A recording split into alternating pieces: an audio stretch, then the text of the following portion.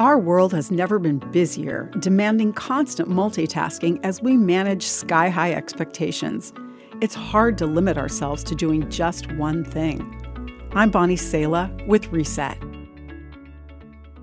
Who doesn't feel the constant pull of many demands and obligations? Jesus tells us that we are made to be wholehearted, focused on one thing that will empower all else.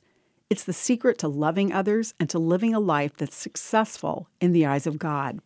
What's the secret? It's loving God with all your heart, soul, and mind.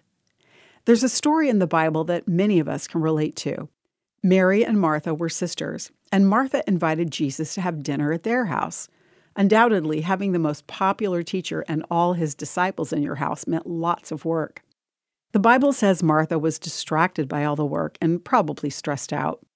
Seeing her younger sister sitting at Jesus' feet listening to him, a frustrated Martha says, "Lord, doesn't it seem unfair to you that my sister just sits here while I do all the work?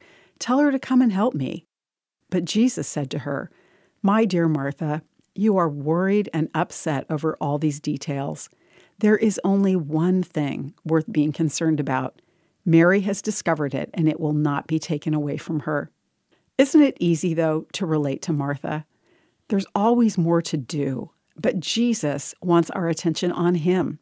He wants us to be so captivated by his voice, so full of love for him, that we purposely and regularly stop our business to listen and worship.